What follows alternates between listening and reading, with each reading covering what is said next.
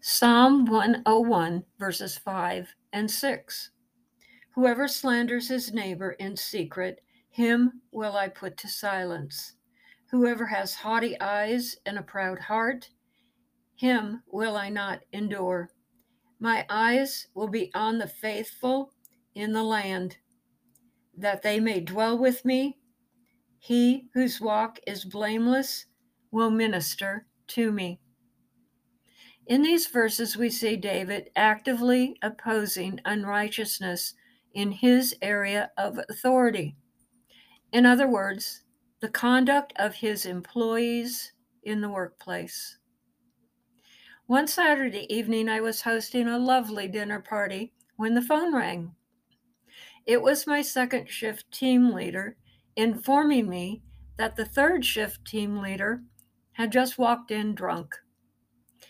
Now, I could have made excuses why I couldn't come in, marginalized the impact of allowing her to stay on the clock, or told my team leader she was just gossiping, all of which would have impacted my entire staff negatively. So instead, I served dessert, changed clothes, and went in to alleviate her of her job and work her shift.